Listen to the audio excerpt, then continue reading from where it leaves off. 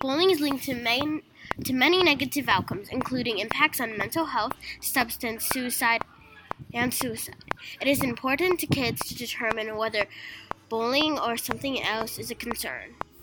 Kids who are bullied can experience negative physical, school, and mental health issues. Kids who are bullied are more likely to experience negative thoughts. Bullying is unacceptable.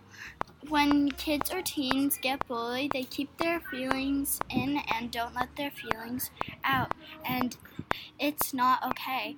I am going to tell you about some ways to stop bullying, talk about bullying, and how you can stand up to it. Tell kids bullying is unacceptable. Make sure kids know how to ignore bullying. Also get help from an adult. Bullying can affect everyone and everything. And next week we will have a new episode of how to not bully. Bye! Bye!